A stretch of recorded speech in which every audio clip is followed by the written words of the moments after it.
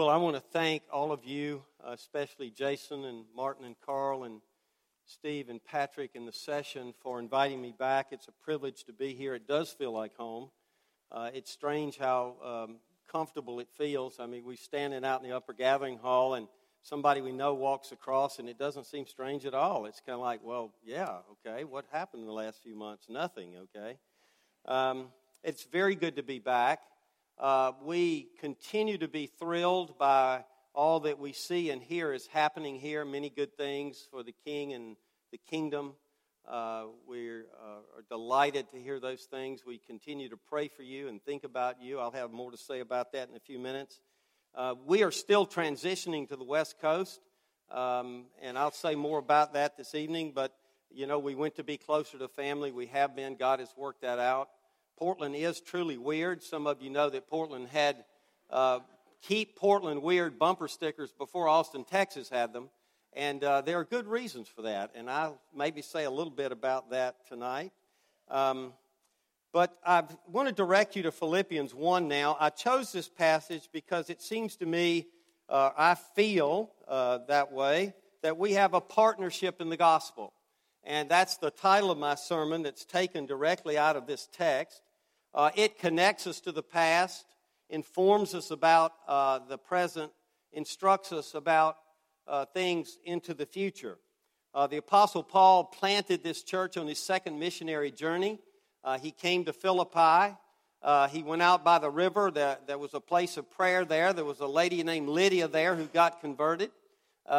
Then later he's in the jail at Philippi. You remember this story? And he's singing at midnight. I think he was singing that song we sang earlier, Poor, Despised, But I'm Not Forgotten. And there's several things in the first two songs that we sang. I think Paul would have sung that, yeah. Maybe that's what he was singing, and we just gotten that song back. Who knows? But a lot happened there, and when he writes this, he is in prison. That's certainly the case. Probably he's in Rome. Therefore, probably very late in his life. He's certainly in prison for Christ, as it says in verse 13. He's writing to a church that's having a disunity problem. I'll say some things about that. But more than that, he's writing to a people that are afflicted, people that are in conflict with the world, the flesh and the devil, particularly the world. And he's writing this to glorify God and comfort them. Let's pray and ask God's help, and then we'll have a look at God's Word, okay? Lord our God, thank you for this Word, which is a lamp unto our feet and a light unto our path. Lord, you know that I want the special thing about today to be that you came among us in power and wisdom and teaching ministry, and that you touched hearts deeply. I pray that it'll be that, and not that I'm here, but that you're here. And I pray that the Spirit that inspired these words will illuminate them to our understanding, and you'll use a redeemed crooked stick to show the narrow way of the Lord Jesus, in whose name we pray. Amen. One more time, I want to remind you, we believe the Bible is the Word of God written, the only infallible rule of faith and practice. It's not man's reflections about God. It's not a bottom-up, oh, here's what we think. It's God's revelation to us. By the way, I should have said earlier you had a youth retreat this weekend. I saw Patrick on Friday. He was pumped. And so I hope you had a good weekend, and there'll be much fruit coming from that. Okay, Philippians 1. I'm going to read the chapter and then focus on verses 3 through 11. But there's some things in the latter part of the chapter that are important that I'll be referring back to, okay? Hear now the Word of God. Paul and Timothy, servants of Christ Jesus, to all the saints in Christ Jesus who are at Philippi with the overseers and deacons. Grace to you and peace from God our Father and the Lord Jesus Christ. I thank my God in all my remembrance of you, always in every prayer of mine for you all, making my prayer with joy, because of your partnership in the gospel from the first day until now. And I am sure of this, that he who began a good work in you will bring it to completion at the day of Christ Jesus. It is right for me to feel this way about you all because I hold you in my heart, for you are all partakers with me of grace, both in my imprisonment and in the defense and confirmation of the gospel. For God is my witness, how I yearn for you all with the affection of Christ Jesus. And it is my prayer that your love may abound more and more with knowledge and all discernment, so that you may approve what is excellent, and so be pure and blameless for the day of Christ, filled with the fruit of righteousness that comes through Jesus Christ, to the glory and praise of God. I want you to know, brothers, that what has happened to me has really served to advance the gospel, so that it has become known throughout the whole imperial guard and to all the rest that my imprisonment is for Christ. And most of the brothers, having become confident in the Lord by my imprisonment, are much more bold to speak the word without fear. Some indeed preach Christ from envy and rivalry, but others from goodwill. The latter do it out of love, knowing that I am put here for the defense of the gospel. The former proclaim Christ out of rivalry, not sincerely, but thinking to afflict me in my imprisonment. What then? Only that in every way, whether in pretense or in truth, Christ is proclaimed, and in that I rejoice.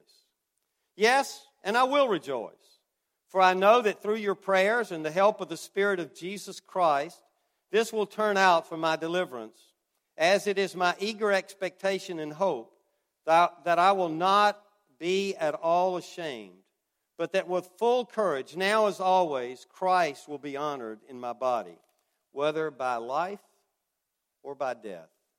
For to me, to live is Christ, and to die is gain. If I am to live in the flesh, that means fruitful labor for me. Yet, which I shall choose, I cannot tell. I am hard-pressed between the two. My desire is to depart and be with Christ, for that is far better.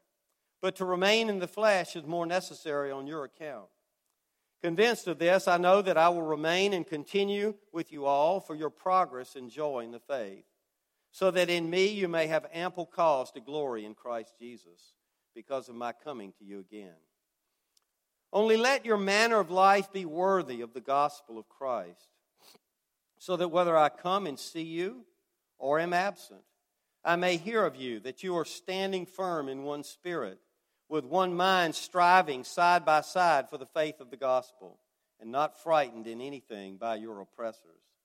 This is a clear sign to them of their destruction, but of your salvation, and that from God.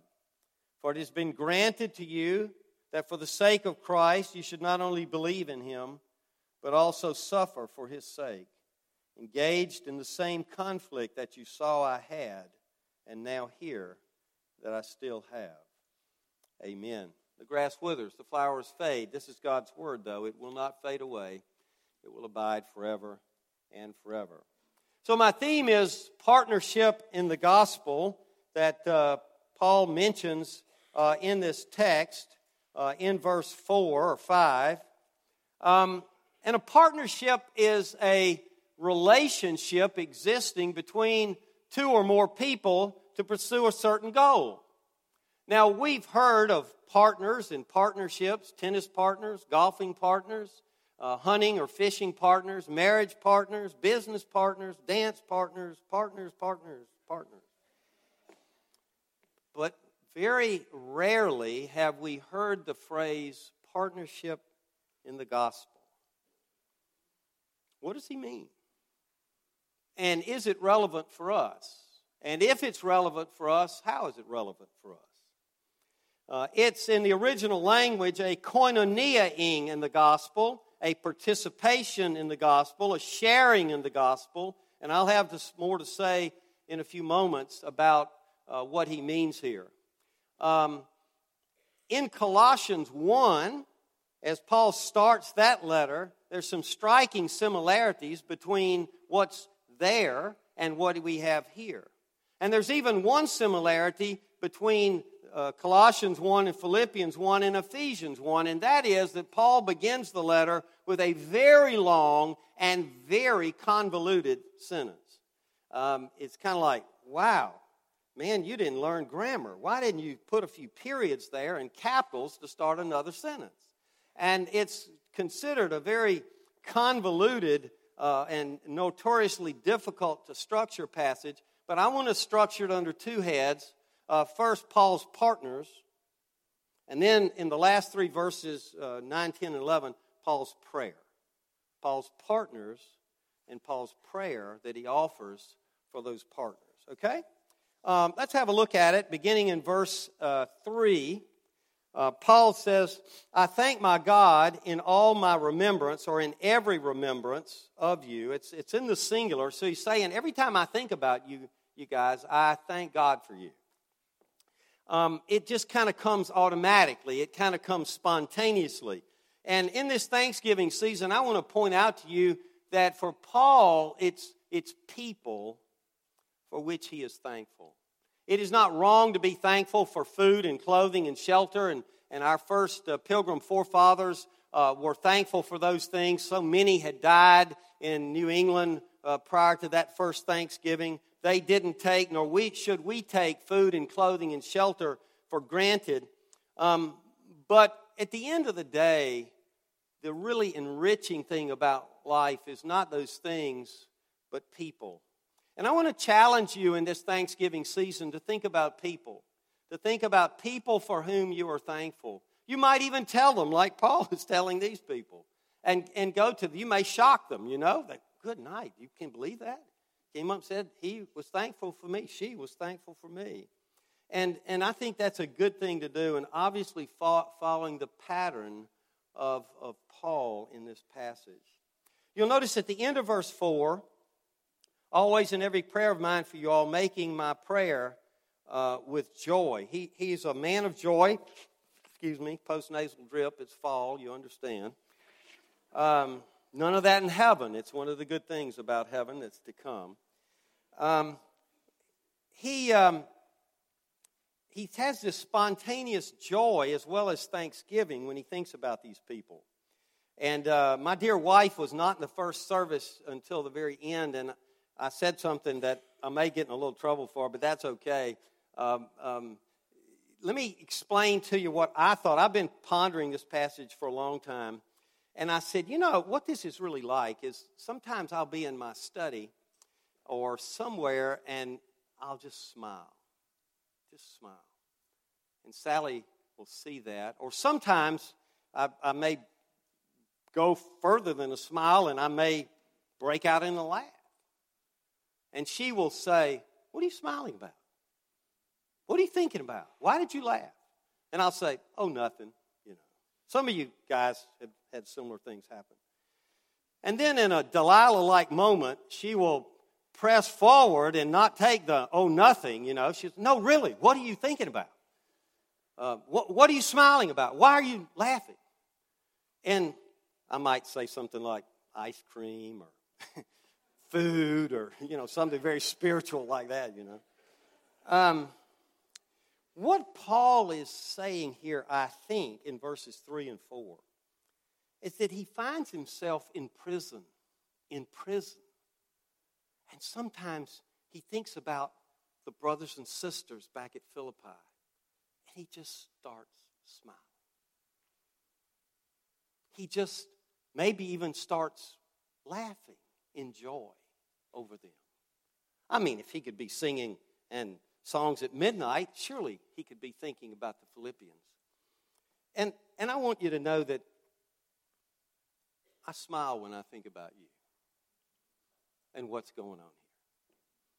And it causes me joy to have been able to leave and lateral the senior pastor ball to Jason, and to have him standing in the midst of Carl and Martin and Steve and Patrick, and to see what's happening here.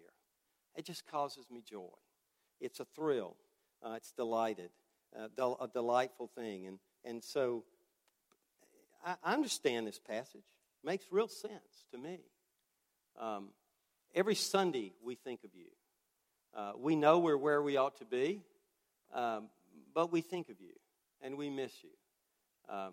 I started to come up here today and said I want the full name and birth date of everybody on the music team. I'm going to buy you a ticket and take you back to Portland with me so that we can plan a PCA there. I'll have more to say about that tonight.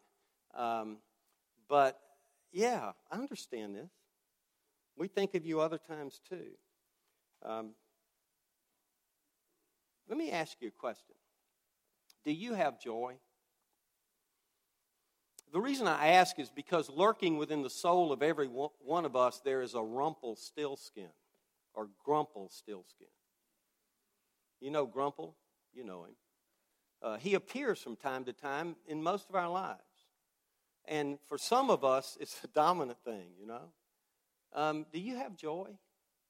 And if you honestly would say, you know, I really don't have a lot of joy, you ought to read this passage, you ought to read this book, you ought to study the life of this man that could sing at midnight in prison, could have joy in the midst of affliction, persecution, getting run out of town, getting beaten because he was doing it for Christ. There must be something available to all of us that would give us joy if a man like Paul could have joy. Now, the reasons for this joy and thankfulness, this smiling and maybe singing when he thinks about the Philippians are given in verse 5. And the reason is their long-standing partnership in the gospel. And I'm going to think of partnership this way. A partner is, first of all, a partaker of the gospel. And then secondly, a partner is a promoter of the gospel. The partaker word actually appears in verse 7. For you are all partakers with me of grace. Paul had come to them, had preached the gospel to them, and they had believed the things he said.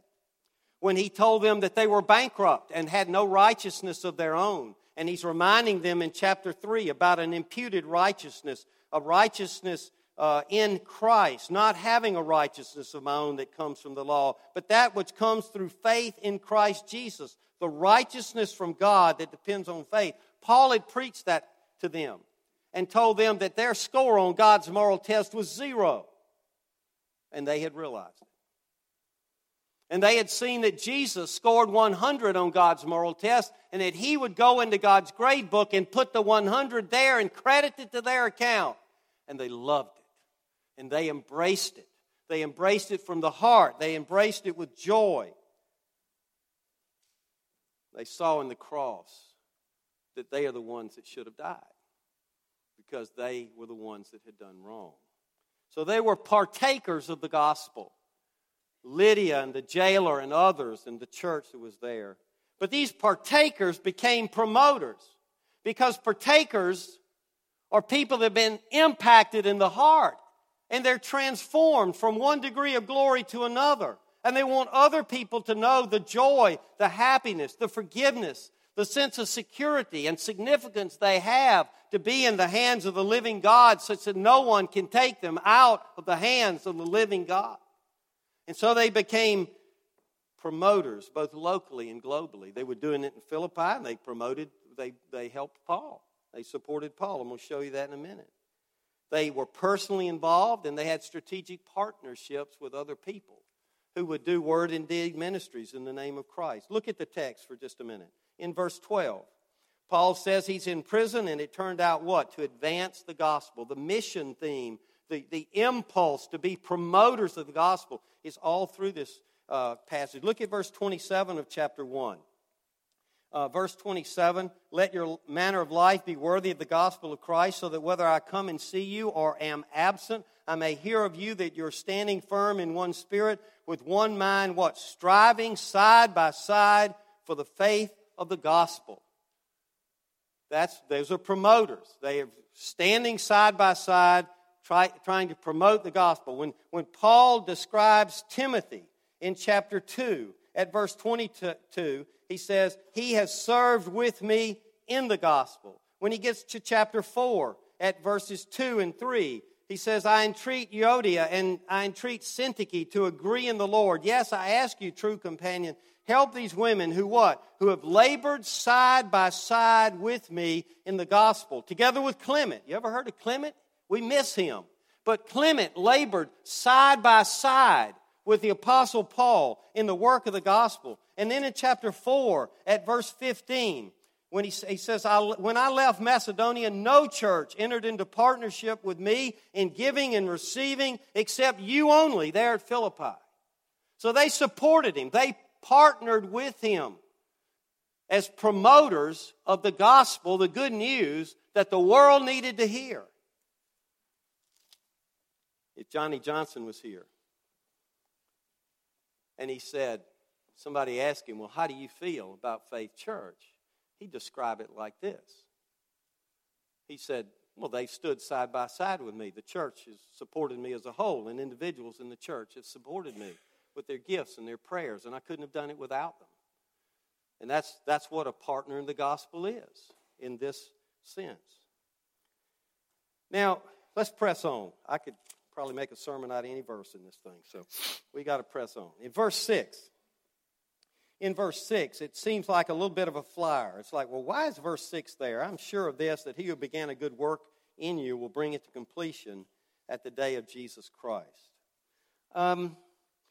Two things. One, if you look at verses 3, 4, and 5, and 6, Paul seems to have a little bit of past, present, future.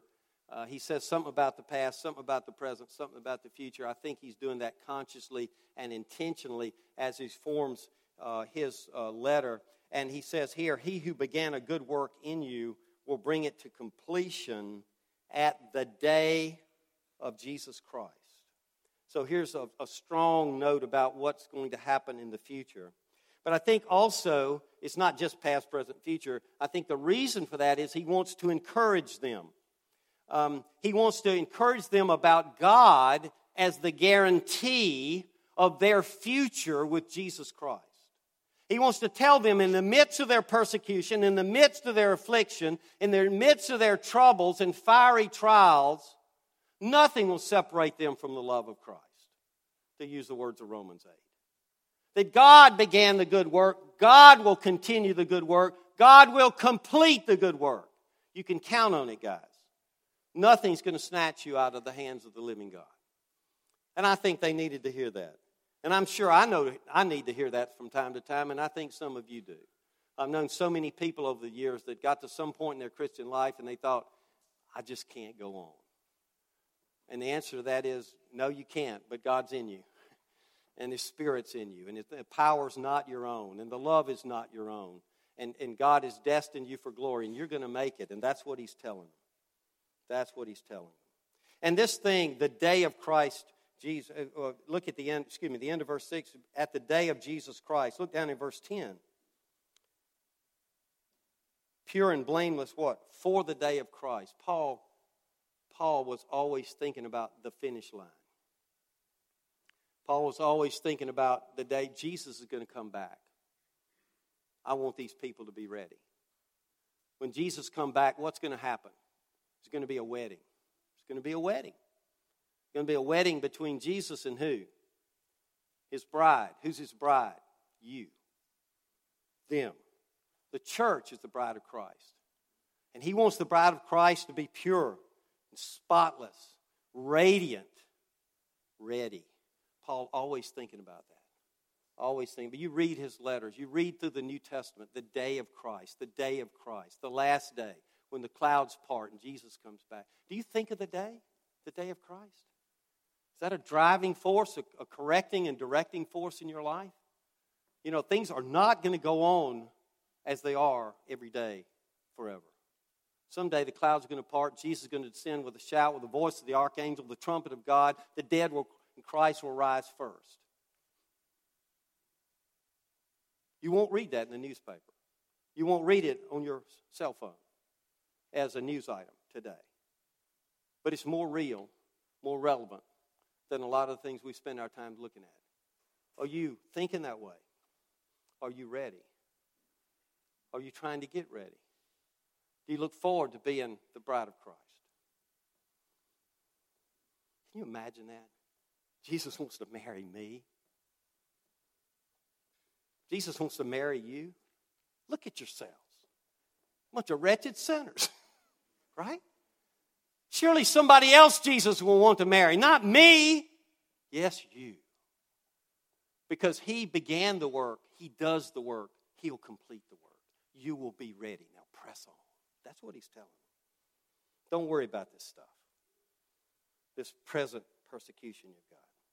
I'm going to skip over the justification in chapters 7 and 8. You'll be glad for that. And I'm going to press on to make one more point of application before we go into the prayer.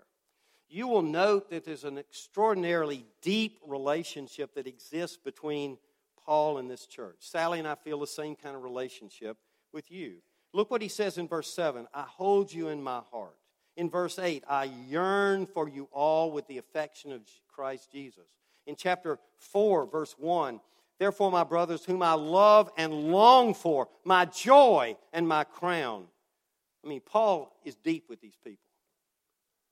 Paul is deep with these people. Why? Because they're partners in the gospel. Because they have labored side by side in the cause of the gospel. If you said to me, well, why do I feel such a closeness to Johnny Johnson or Martin Wagner or Carl Smith or even Jason? I was chairman of the RUF committee that called him to serve at Samford. I knew Jason for a decade before he came here. It's one of the things I think made it such an easy transition, to be honest with you, is we knew one another, loved one another. Well, why do you have those tight connections with people like that? Because side by side, in the face of opposition and affliction, you served in the cause of Christ.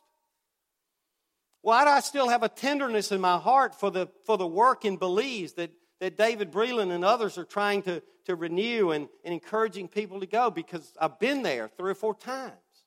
It's a long time ago, but side by side, we were working for the cause of Christ. Why do I feel the same thing toward Restoration Academy? Because I was on the first board, and Anthony Gordon and I and others side by side for the cause of Christ. And Alton Hardy now out in Fairfield. I prayed for a PCA church in Fairfield for at least a decade. And one day, Alton Hardy walks in my office and said, hi, I'm Alton Hardy. I'm going to plant a church in Fairfield. I said, brother, I want to be side by side with you. I want to be side by side with you.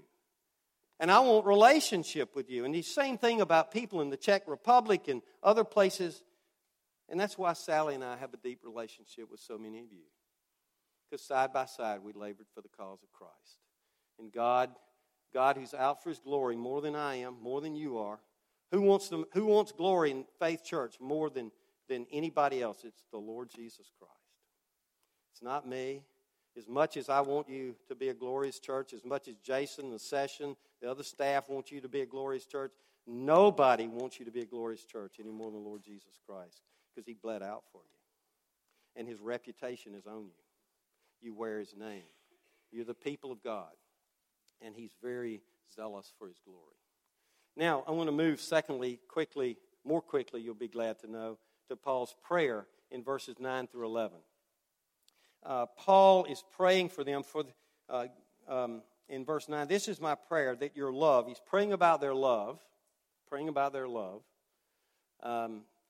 He's given them the credit they have some love, but they've had some disunity issues in the church. As we saw, these two ladies in chapter 4 were having a dust-up about something, we're not sure what.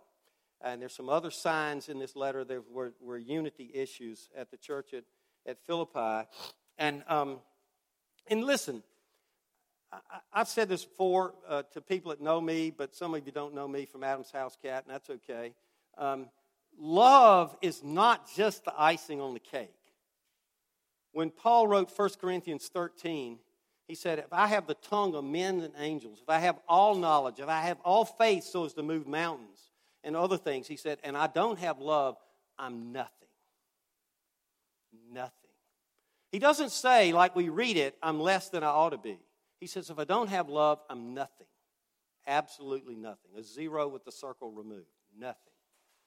And so it's not surprising that he would go to prayer here, this essential thing, and in the face of the disunity problem. At the church at Thessalonica, he had told them, and I'll very quickly show you this and read you this. It's a fantastic comparison between 1 Thessalonians 1, 1 Thessalonians and 2 Thessalonians. In 1 Thessalonians, he tells them, look, finally then, my brothers, we ask and urge you in the Lord Jesus, that as you receive from us how you ought to live and to please God, just as you're doing. He said, you guys are doing a great job of living and pleasing God. I mean, it's an amazing thing. Just as you are doing, that you do so more and more. Don't rest on your laurels. Don't quit. Don't fold your arms and twiddle your thumbs and just wait for the second coming, okay? He says, I want you're living to please God, but do it more and more. So then when he gets to the second letter to the church at Thessalonica, he says, your faith is growing abundantly, and the love of every one of you for one another is increasing. I'd love to hear that about Faith Church. Jesus would love to see that in Faith Church. Paul wanted to see that in the church at Philippi. So he says, look, I want your love to abound more and more. Don't be content with where you are. Jesus is worth all the effort, all the glory. Don't be content where you are. I want your love to abound more and more, but not a heart-only love. It's a combination of heart and head he gives here. It's not a sappy love, but it's an informed love. I want your love to grow in knowledge and discernment. Knowledge and discernment. I could draw that out for a long time, but I won't do it. He's saying, look, I want you to love in accordance with the knowledge that you have, the truth that I'm revealing to you from God and that you have in the Old Testament as well, and what you know about the gospel and how the gospel informs your living with one another, and discerning, perceiving clearly to understand the real nature of things. And there's a lot we could do with that, but we won't, okay? Now, there are three purposes that he gives for that prayer. These prayers, their love may abound more and more in knowledge and discernment. And he gives three purposes in verse 10.